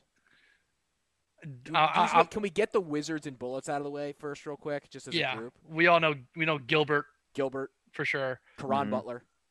Rasheed Wallace. Chris Webber. Glenn Rice. I had Chris Webber as well. Did Glenn Rice have a period with the Bullets? I think. I don't think so. He played for a lot of teams, but I don't know if the Bullets were one. Another NBA guy I had, Peja. I'm surprised Page is not in. We don't talk about Peja. Peja, the peak was too short. Mike Bibby. Those Kings teams, I used to love those. A lot of guys in the Kings teams that that Arco Arena, man. Yeah. Vlade. Madhouse. Jumping off of that, I think almost all of my honorable mention guys that didn't get picked were Wizards or Bullets, except for Jermaine O'Neal is the other one I had. Jermaine O'Neal is a very good candidate for this list. Got his Ron autograph. Artest, who I don't think is eligible yet, is also going to be a candidate for this list. I don't think he's going to be a Hall of Famer. I don't think No, so I either. don't think so. I got Jermaine O'Neal's autograph the year of that fight, like after he'd come back from a suspension. And I remember being terrified to like ask him for his autograph, like going up courtside, being like, "Can you sign this?" And he was like the nicest guy. Jermaine O'Neal made a ton of money in the NBA. I mean, he got a gigantic contract, and it was at one point a big time asset. He got Ian Ian Mahinmi money. 6 consecutive All-Star teams. That's such a joke. But, yeah, it was a joke. 6 consecutive All-Star games. I want to look at his total. He made $168 million in the NBA. Woo! Yeah, I believe it. He's probably played up until what, 3 or 4 years ago too. No, he's been out of the league for 6 years. Really? Yep. Damn. I thought he had been more recent than that. Played He was for one of one of those those- guys that was like on the team, and you had no idea. A buyout guy. He was a buyout guy for one of those first good Steph Curry Warriors teams. Yes. And people were like, Yep. oh, they've signed Jermaine O'Neal. That'll make a difference. And then his career was over. Yeah, he was just making the veteran minimum, like they basically just eating up a roster spot. Yeah. Guy that's no longer in the NBA in that similar era, Amari Stoudemire, Yep. has the potential to be on this list. I don't think he's eligible for the Hall of Fame yet, but Part of the tribe, one of my brothers. yes, True. yes, True. Great on Entourage. Very good on Entourage. Damon Stoudemire also came to my mind from those Portland teams that had like him and Rasheed Wallace that were in the same era as the Kings and the Lakers and the Jazz. The Jailblazers. Jason Terry. Jason Terry is a very good one. Is a very good one. What do you guys got for baseball? I'd like Scott Rowland, Jim Edmonds. Jim Edmonds was very close to being picked. Mark Burley, Kevin Brown, Tim Hudson. Wouldn't have gotten in, I don't think anyway, but Miguel Tejada. He was sweet. And He was you the know man. who's Sweet. unfortunate for us, who is on this very good candidate for this list, is Adam Jones. Yeah. Oh, yeah. Still playing, but he is a Hall of Very Good guy. I mean, Adam Jones is a classic Hall of Very Good guy. Give me a solid retweet this week. Yeah, Always he's a guy that appreciate means more to a city, and they inflate him more. And I love Adam Jones. Freaking love Adam Jones. Carlos Delgado. Yeah, Yeah. That guy was good. fantastic. Yes, That he guy was. was I'll never really forget- good. I'll never forget being at the beach when I saw in Baseball Tonight that he got 100 RBIs before the All-Star break. And I thought that it was like, I was like, this is legitimately the coolest thing I've ever seen in my life. Like, I thought it was up there with like the 60 home run club. Yeah, I was in the dugout club every year, and you would get 10 free tickets to a game, and like 6 of them were always Blue Jays games. And I would do the trick where you'd go behind the visitor's dugout, and he would get the ground out to finish the inning, and he'd catch the ball and then jog the dugout, and he'd toss it to some kid. I probably have a dozen baseballs from Carlos Delgado from between ages 8 and 12 before I got too old for him to be throwing balls my way. You know who else I got? I got Jorge Posada. Yeah. And I got Billy Wagner, who will get in, I think, eventually. I don't think he should get in. Really? I just Ooh, you want to have some Baseball Hall of Fame debates? he just doesn't. So what? Pretty damn good. Yeah. He was good. He was Of course, good. he was good. I think he's all very good. I don't think he's Hall of Famer. 2.31 ERA, 0.99. Yeah, relievers ERAs are always fantastic, Mhm. just by nature. They One of should the ridiculous baseball reference pages I looked at my quick research for doing this, Juan Gonzalez made 3 All-Star teams and won 2 MVPs. I didn't know he made that few All-Star teams. 3 That guy All-Star was a teams, savage. 2 MVPs. Hit 434 home runs. He will not make the Hall of Fame. But And I think he he's won the got- home run derby. It can't he's be. got a everybody- 46 homer season, a 47 homer season, a 45 homer season. Stupid He's- numbers, He's got a RBIs. 40. He's got a 45 homer, 50 double, 157 RBI season. The He hit ballpark at Arlington 318, was a bandbox. 28 years old in Texas. That is a hell of a year. It was. Juan Gon is a great nickname. People talk about the Ken Griffey Jr. home run derby off the warehouse. Juan Gonzalez hit one off the tiering of the Facade, upper yeah. deck in left field, where like they show the pitch speed and all that up there. Yeah, like where they have the like retired numbers. Yeah, like up in that corner. all the way up there. He hit it off the facing of the front of the upper deck, and not down the line at all. Like it was in the gap. Absolute bomb. We talked about him during the pod. Chauncey Billups was very high on this list Yeah. for me. I've I got. didn't have a lot of hockey. I did have Sergei Gonchar down. I had Jeremy Roenick. And Keith Kachuk, I also had him down. I had him as well. I had Ole the goalie. Could have taken him 2 straight drafts. Yeah. Eddie George. I He's didn't not want in to the set Hall of myself Fame? up for the jokes. Nope, he's not. I thought he was in the Hall I of had Fame. Eddie George, Tiki Barber, and Reggie Wayne as well. I bet he is one drop pass away from being in the Hall of Fame. See, this is what I didn't It's want just, to, it's just too easy. I almost took him It's just to too do that easy. to you, Eric, but I'd like you too much. I didn't. A lot of Titans talk this Oh, podcast. there you go. Yeah. A lot of Titans talk. Tiki Barber, I thought, is a very good candidate for this. Reggie Wayne has to get in. And Reggie Wayne has to get into the Hall of Fame. Has to. I almost didn't want to take him in this draft because he's a Hall of Famer. Honestly, so is Torrey Holt. It's just I had the Hall of Fame finalists up for this year. Let me see if I can find that. The players who It's made actually the kind Hall of of an Fame this interesting year were very good. It's an interesting list. The finalists is a pretty interesting list. So, Jared Allen, Rondé Barber, Tony Baselli, Leroy Butler, Alan Faneca, who got in, correct? He got in. Torrey Holt, Calvin Johnson got in. John Lynch got in. Peyton Manning got in. Clay Matthews Sr., not the younger Clay Matthews, old Clay Matthews. Sam Mills, Richard Seymour. Richard Seymour, very much a Hall of Very good guy. Zach Thomas, also very much a Hall of Very good guy. Reggie Wayne and Charles Woodson, who got in. So, Yeah. pretty stacked. Pretty stacked. I had a couple of golf guys on. I think some of the general sports public would know one of them. The other one, not so much. Padraig Harrington is not in. He had his first chance, I think, last year to get in.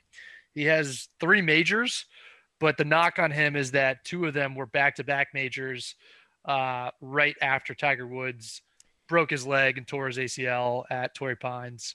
So he won 3 majors in 13 months. He had a very high peak. The rest of his career is like, I mean, you win 3 majors, you're a good enough golfer where you're going to win some events and stuff. But he doesn't really have a full resume like a lot of golfers in the Golf Hall of Fame. You had a thought there, Taylor? Yeah, it's a tough knock for the guy because it's not nobody his fault. was winning any during that period. So like, it's not his fault Tiger broke his leg, and he deserved, like as you said, it's not like he won 1. He picked one off. He won 3 in 13 months, as you said. So he was, at that point, the best player in the world for a 13-month stand. Right. And I think it's almost a credit to him because you can say, okay, during this period of time when Tiger was winning like half of all the majors, like there's only a handful to go around. And if a player picks up 3 of them, that it would seem to suggest that he could have won many more if he had played in a different era. And you can make that argument for, I mean, it's a whole nother discussion for Phil Mickelson. I mean, he could have a dozen majors if it wasn't for Tiger Woods. Yeah, the one knock, and I don't even know if it's a knock now that I'm looking at his wins. I don't know if you've looked. It's at very much. European Tour heavy. Well, he's got 10 wins on the European Tour, but he went into all of his. He did not have the 54-hole lead in any of the majors that he won. He was down. Had a 6-shot deficit in 2007. Won the Open. 2 shots in 2008 won the Open. 3 shots in the 2008 PGA Championship. The runners up behind him: Sergio, then Ian Poulter, then Sergio, and Ben Curtis. Ben Curtis also won a major. Ben Curtis. He's not making the Hall of Fame. So there's a little variance there in terms of, like, Sergio Garcia up 6 shots should have won the Open Championship in 2007, but he was Sergio, so he blew it. Sure. And lost in a playoff. But I think that's a credit to Padraig Harrington. yeah, you can also Like, say Padraig go out shot and win it. Yeah, he went out and won it. So the other one is Tom That's a good one. Weisskopf. I don't think most people know who Tom Weisskopf is, but he was a great player in the 70s. He's got 1 major. There are players with a similar resume. Fred Couples has 1 major and about 15 wins on tour. Tom Weiskopf had 16 wins. He won the 1973 Open Championship, finished runner-up in the Masters 4 times, 2 of them That's to so tough. Jack Nicklaus. Hmm. The 1975 Masters, when Masters Week comes up and you're just like, you've got the YouTube page with all the great Masters, you can just watch the broadcast. The 1975 Masters is unbelievable. It's Nicklaus, Johnny Miller, and Tom Weiskopf just grinding it out all the way down the stretch. And then he also has some history designing golf courses. He's was the co-designer of TPC Scottsdale, which we may have talked about last week. I don't remember if that was on the podcast or that's just my blog brain covering it this past week. But TPC Scottsdale is like one of the great golf courses out there. He has a low-key good resume as a designer. Yeah. He's also right now battling pancreatic cancer, which they talked about on the broadcast a couple weeks ago, the CBS broadcast. So hopefully he does well. But yeah, he has sort of a full breadth of contributions to the game, which you would think in golf is something they value that very highly. They value, we talk about it a lot, Banks. What is good for the game? How much are you contributing to the game of golf? For him to go design golf course. Those are 2 good golf ones. Padraig Harrington is a very, very interesting. I was trying to find ones like that. I was trying to find ones like that for tennis, and there just aren't that many. There aren't that many fun ones to discuss. Boxing has a lot of Hall of Fame controversy. I don't think it's worth going into that. There really, other than that, aren't that many interesting pro Hall of Fames. The UFC's is kind of a sham. I jokingly brought up the WWE Hall of Fame, which is pretty much a sham. I was gonna say Foo Fighters. You want to talk Rock and Roll Hall of Fame? Interesting. I scrolled through that really quick, and I was like, okay. What are the eligibility requirements? You have to be, Wu-Tang and Oasis aren't in it either. Is it like 25 years from your first musical contribution or something? Not sure, but Sophia Kennan's on the ropes here, by the way. I got it. As a sidebar. We were cheering her on. Talking tennis. Yeah. Speaking of, we're talking tennis. There could be a candidate for Maryland Man of the Week in a local tennis player. Maybe not one, but maybe to talk about. And that's what we'll get to. Maryland Man of the Week or Person of the Week. RET. This person, I have no idea what their name is. It is my Nick Cantor medley person group of the week is Tom Brady's social media people. Because so here's why. The people think that Tom Brady sent out those tweets today about him, whatever the fake avocado tequila stuff. Oh, you're still my go off king. I had to. Oh man. I was gonna. Okay, well. Oh, we're in a complete agreement here. Let's tee off together. Let's fucking go off on this. And I didn't want to tweet it out, and everyone would be like, "Dude, just let us have fun." I know. I let him have fun with it today, but it's and the phoniest. Dude, that's not the actual Lombardi. They give him a toy Lombardi to fool around with on the boats. But not even that, just the tweet that had him retweeting ESPN's tweet of him stumbling out or whatever and being like, oh, it's just, and the letters were big and small and it a little avocado tequila or whatever.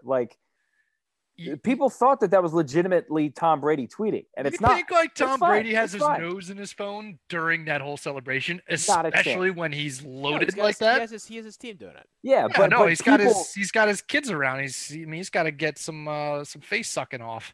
And the people being, but that face by Taylor. But the people being like, "Oh, look how funny Tom is! Did you see this tweet?" And it's like, yeah, it's funny, but it's not him. I like Tom Brady. I think he's great. I think he's the best player in NFL history. But let's do that debate, huh? It's not a debate. Much of a debate. But I'll agree. Tom Brady was awesome today. He was having a great time. It was likable stuff for sure. And I'm not gonna, but I am saying that the Super Bowl toss, the Lombardi toss, phony. It was phony, and it was. I see through it is what I'm saying. There's a lot of puppets out there that just think that he's throwing the actual Lombardi trophy from boat to boat. The guy who works his ass off and is obsessed with these trophies is tossing them it's nonsense. It's not the actual trophy. I'm not buying it. So his social media people. The video they put up with him standing next to Ryan Griffin and Blaine Gabbert was tremendous. That was? Him holding the Lombardi with the. I'll say more about Blaine Gabbert with the shrug thing. I legit thought that I was like, oh, those are his his nephews. Those are his. I don't know who they were. This is his backup. Former Titans great Blaine Gabbert. Sure. Yes. Banks? My who's back of the week? No, we don't Well, do that. We do the Nick Cantor Medley Person of the Week. It's Jordan Spieth, baby. Yeah. Oh yeah, it's Jordo. He's back.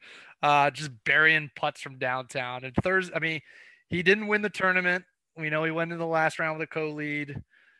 Didn't finish the job because another great golfer, Brooks Koepka, came back and won it. Credit to him. He's great too. But yeah, Friday and Saturday, Jordan Spieth was just phenomenal. He found it tee to green. He can't. I mean, like he shot a 67 on Thursday. He only hit 2 fairways. It was a complete mirage of a round. But for whatever reason, him posting that number, something got into him where Friday and Saturday, he was hitting enough fairways and hitting enough greens. And then he was starting to bury 30-foot putts where it was awesome. like 2017 at Royal Birkdale all over again.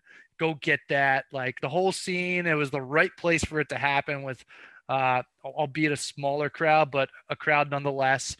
Got the people going, got a lot of buzz going. People were glued to the TV Saturday and Sunday watching this golf tournament because Jordan Spieth had come from such like a downtrodden position from, years. He's been trying to find his game. And I'm excited to watch him at Pebble Beach this week, a course that he plays well at. Now that he's got some hopefully some newfound confidence based off of a top 5 finish there at the Waste Management. That's a very good one. I mean, Jordan Spieth is, and he is the face of Under Armour Golf, and that's kind of a local brand. So in some ways, I feel like this area has a little bit extra affinity for Jordan Spieth. Yeah, and you just want to root for the guy. He's just all out there. You see every emotion on his sleeve. That was really, really cool to see. If he could get it back, what would that be, Banks? It would be good for the game. It'd be very, very good for the game if he could do this consistently. He just cannot. I mean, he's just got to figure out how to get off the tee. He just cannot drive it around the park. Correct. And track. The other thing is like he is so fun to watch. Yes. Like even when he's not necessarily hitting fairways, his like him just Houdini escapes from people's backyards in Arizona. Like it's crazy. The best part about not to make this into a giant golf conversation, but he's not a bomber, and so to watch him succeed in an era of bombers is very, very fun. Very fun. Very fun.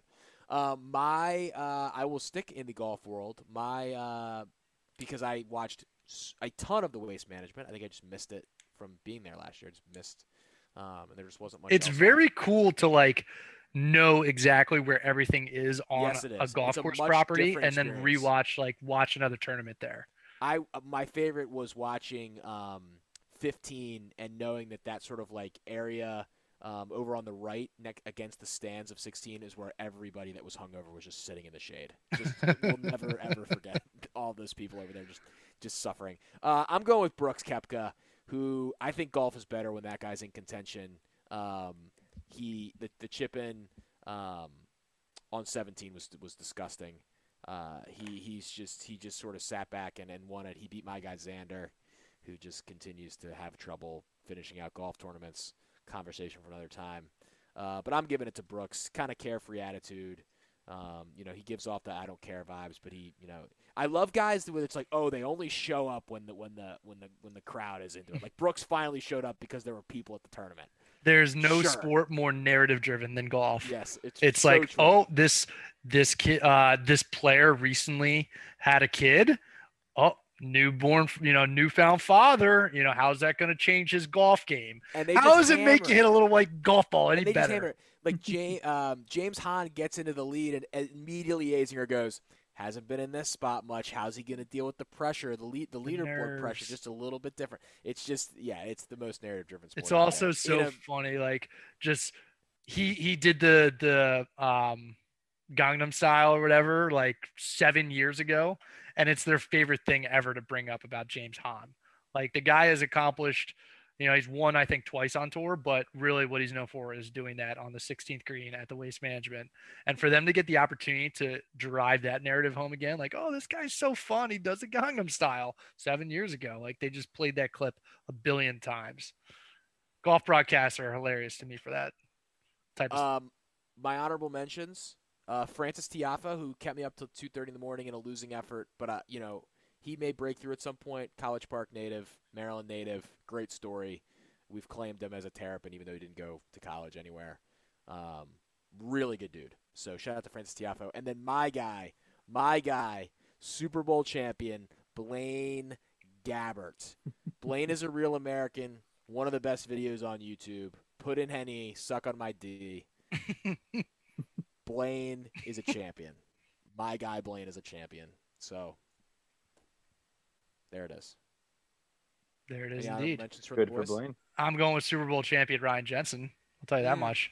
Great So- video of his kid leaping onto him in the slow-mo. That was very cool. Definitely. No doubt.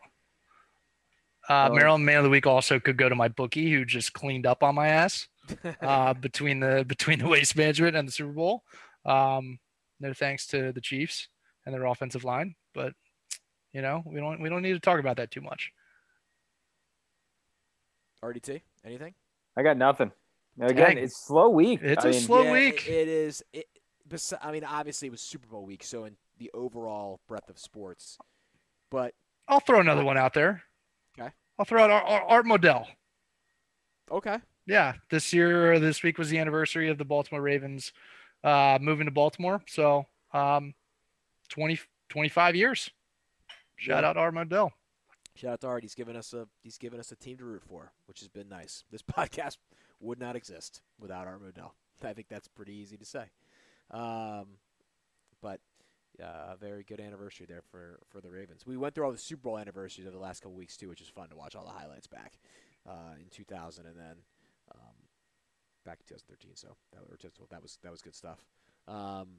Another good. Does anybody have anything to go off about? You already kind of did your Brady social media rant. Brady's social media, I have to say, to complete the thought on that, their team does a very good job. I mean, his social media is very on point, and I'm sure it's somebody doing it, but they respond to everybody on Instagram. He has figured that out. He is more likable than he's ever been right now, and it's partly because of that. 100%. And it just came to me. It's almost like it's. I kind of want to compare it to like we were talking about before. Is that Masters like Twitter, their Twitter account Their being aura, like it's, you know what you're getting, like it's Tom Brady, and like you can imagine how he's speaking and all that. And I don't know, it's just there's like an aura around it, and I mean people are amazed by it, and yeah, I think they've done a great job, and again he's more likable today, 20 years into his career, than he's ever been before, and maybe that's just getting rid of the Patriots logo and being in South Definitely Florida. part of it. True. Definitely part of it. So finishing the show, shouting out to Tom Brady's social media people. That's how you finish off a slow week on the Exit 52 podcast. Hopefully we get some more Baltimore sports to talk about. Make sure to send us in any ideas you have if you want us to do a draft. We've got some ones already percolating, but if you want to shoot us some ideas, we'll be sure to take a look at them as we continue to go through the months here heading into a Baltimore Orioles season and really a baseball season that I'm not sure what it's going to look like as we move through. So we'll get to that stuff as we come. Make sure to follow all the guys on social media. You can follow Eric at EDITTI22. You can follow Banks at Barstool Banks, and you can follow me at Taylor Schmidt 10. You can follow the podcast at Exit52 Podcast on Twitter and Instagram. Thanks once again to Jimmy's Seafood for being our presenting sponsor, and we will see you next time on the Exit 52 Podcast.